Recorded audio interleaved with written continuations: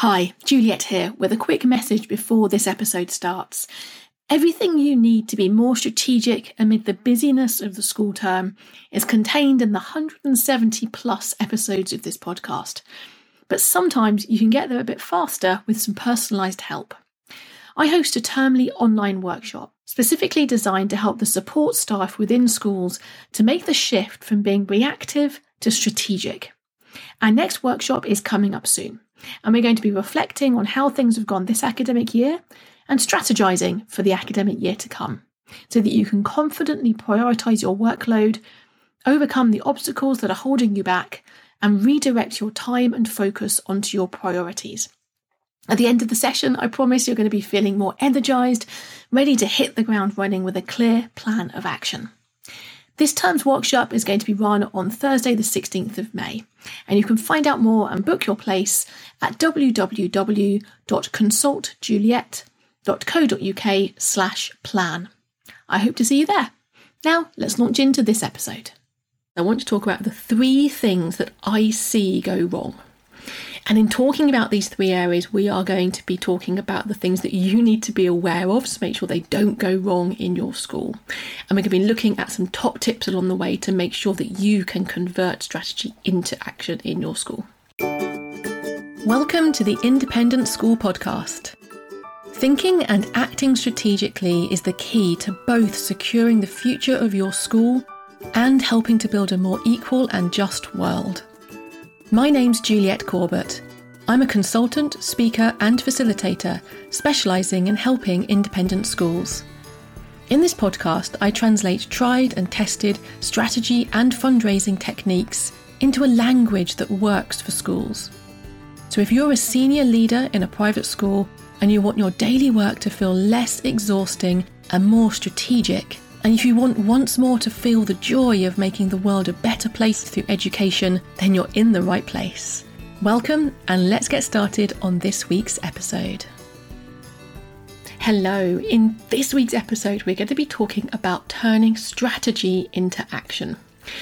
There is no point whatsoever talking about strategy, determining, developing robust strategies, unless they result in action. Taking action is an essential ingredient of good strategy.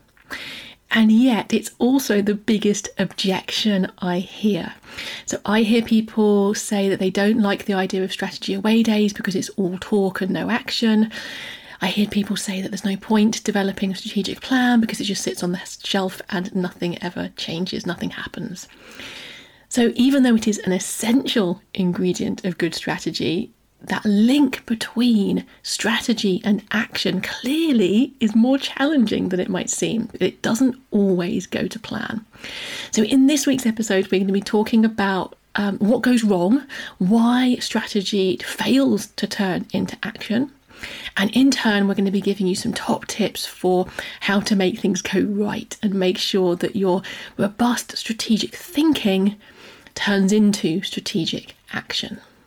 Really quickly, before we dive into the detail, I want to make sure that you make the most of the time you invest listening to this podcast. And the best way to do that is to make sure you grab a copy of my free ebook, The Strategic Independent School Leader. It outlines how to answer the 6 essential questions that will clarify your school strategy and secure its future. In the world of business, strategy can be full of jargon, but it doesn't have to be that way. This is a jargon-free tool tailor-made to help private school leaders think and act more strategically. Download your free copy today at www.consultjuliet.co.uk/ebook. So when I work with people with schools, senior leadership teams, governors on strategy development, we are obviously trying to be thinking strategically. But it's vitally important that we also talk about how that thinking, that really good, robust, strategic thinking, is going to be converted into action on the ground. The best strategy in the world makes no difference whatsoever if there is no action or if there is inconsistent action taken. The only way we can deliver on that strategy and implement it is by ensuring that everybody's actions across the organisation, across the school, are synchronised and consistent with that strategy. And yet, as I mentioned, this is the biggest objection to strategy development processes that I hear. So what I'm going to do today is I want to talk about the 3 things that I see go wrong.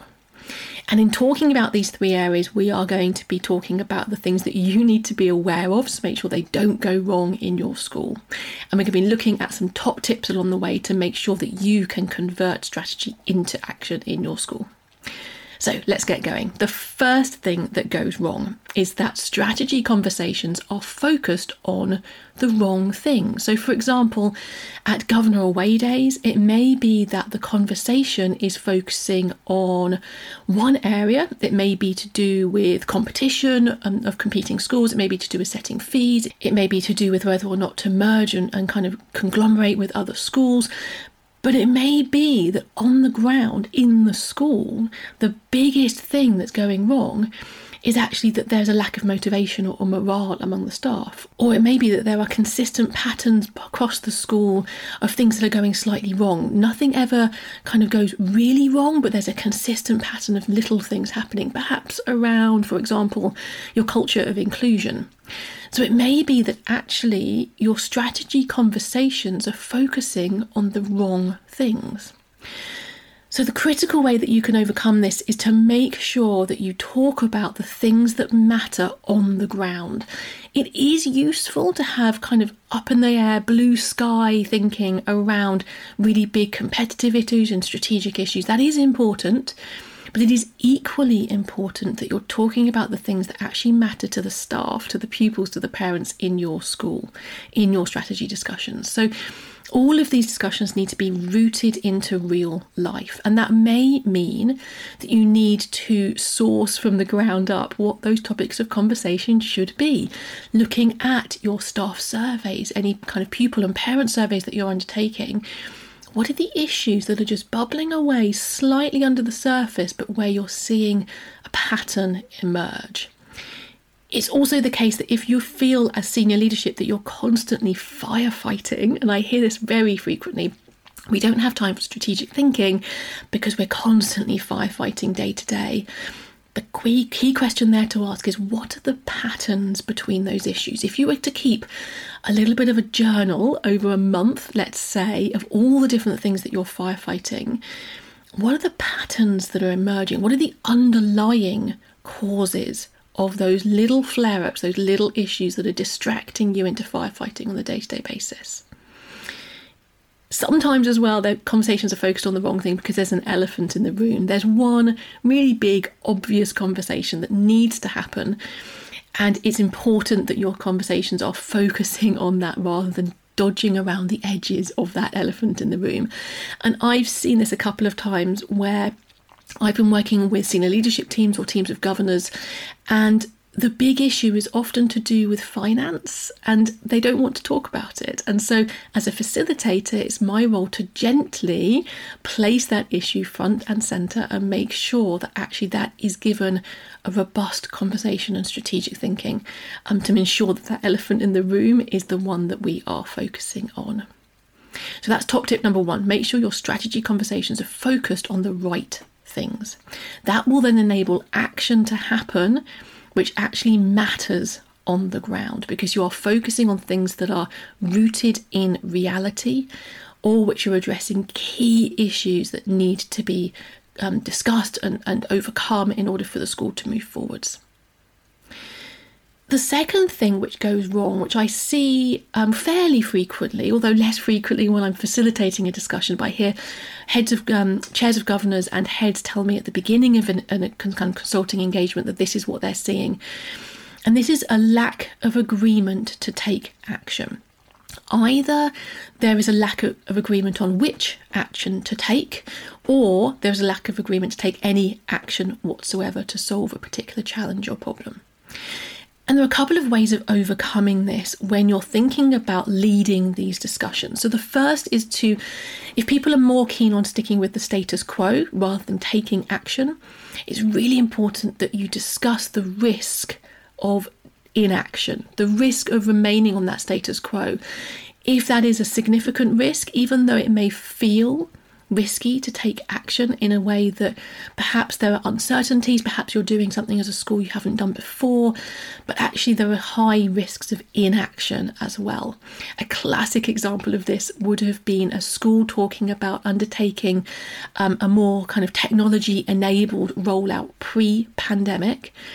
We all could see, we didn't know the pandemic was coming, but we all could see that there was an increasing role, useful role of technology within education.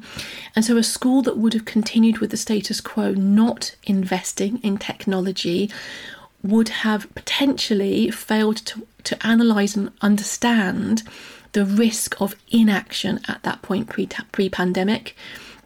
Even though the pandemic exacerbated things, we all knew that technology was becoming a more important part of life, and therefore investment in technology within education is an important part of what strategic decision making is around.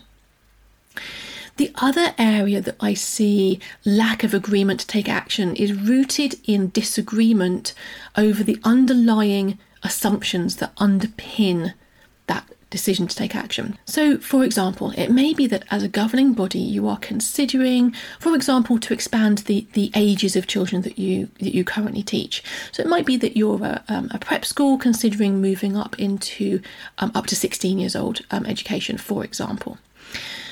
Under that discussion, it's highly likely that people around the table in the governor's conversations will have different viewpoints about whether that's a good idea, whether that's a risky idea, whether it's something that actually is required to happen in order to fulfil the sustainability of the future of your school. It's likely to be some alternative viewpoints around the table. One of the things that can uncover why those disagreements are happening would be to check what the underlying assumptions are. So what would need to be true for it to be the right action to expand our year groups up to age 16? For that to be true, we would need to know that there was a demographic that wanted that education. We would know that we have facilities, either the facilities already or the capability to finance new facilities to undertake education up to age 16. We would need to know that we have the right educational ethos and skills and experience in our school in order to lead education up to a higher age group. When you're actually then exposing and talking about the underlying assumptions that need to be true for this to be a good decision, that's often where you find the disagreement lies. When you can uncover it's not just a disagreement about the actual action that should be taken, but there may be disagreement about the way people look at the world, the way people have analysed the situation and the assumptions that underlie the situation. When you get to that level of conversation, it's much more strategic, much less based on individual viewpoints, and you can root it in data and evidence. And a key question may be, what data do we need to collect in order to check those assumptions are true? That can then allow action to happen and decisions to happen in a way that perhaps before you were going around in circles. The worst thing in the world is to continually take up leadership time having the same discussion. Even if you can't come to agreement, it's often better to pause the conversation, collect data or go away and reflect, and come back at a set point of time in the future. So that's the second thing that goes wrong, a lack of agreement to take action, which means that strategy discussions often sort of go around in circles and don't actually result in an agreement. So it's really important that you facilitate and lead the discussion in a way that can uncover some of those underlying assumptions and discover what agreement there is around the action that you can take. The third area that often goes wrong is the lack of an action plan. Quite simply, the conversation around the strategy stops too soon. There should be, at the end of every strategy conversation, a clear list of agreed next steps with allocated people responsible and timeframes and budgets associated with those. Now, that may not be possible within one conversation, but it should absolutely be something that follows a strategic discussion. So there is always a very close alignment between the strategic thinking and then planning the strategic action. So this is the coalface between strategy and operational issues. It's really important that happens, and often we find that at the end of a strategy away day, when I'm looking at notes for away days that people have run themselves in previous years, I often find that there is a lack of that action plan at the end of the process. And that inevitably, as you can understand, leads to inaction following the strategy discussion. So those are my 3 top areas that I see going wrong frequently when people are trying to make sure that strategy can turn into action. First of all, top tips. Number 1, make sure your strategy conversations are focused on things that matter on the ground. That is the most important link to make sure that action then can happen on the ground. Secondly, try with all of your negotiating and leadership might to find agreement on the actions that need to be taken. It's really important that you don't allow conversations to continually go around in circles. And number 3, at the end of every strategy conversation, there should be an action plan that emerges with a real clear sense of who is taking this forward, the timescale and the budget.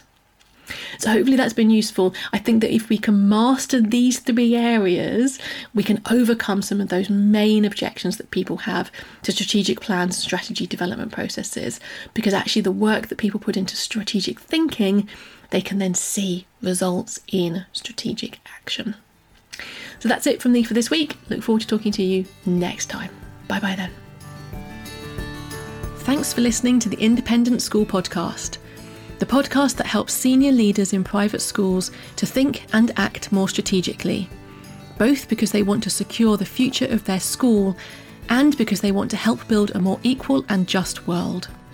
You can listen in everywhere that podcasts are available. And if you want to catch up on previous episodes or follow any of the links that I've mentioned today, just head over to www.consultjuliet.co.uk/podcast.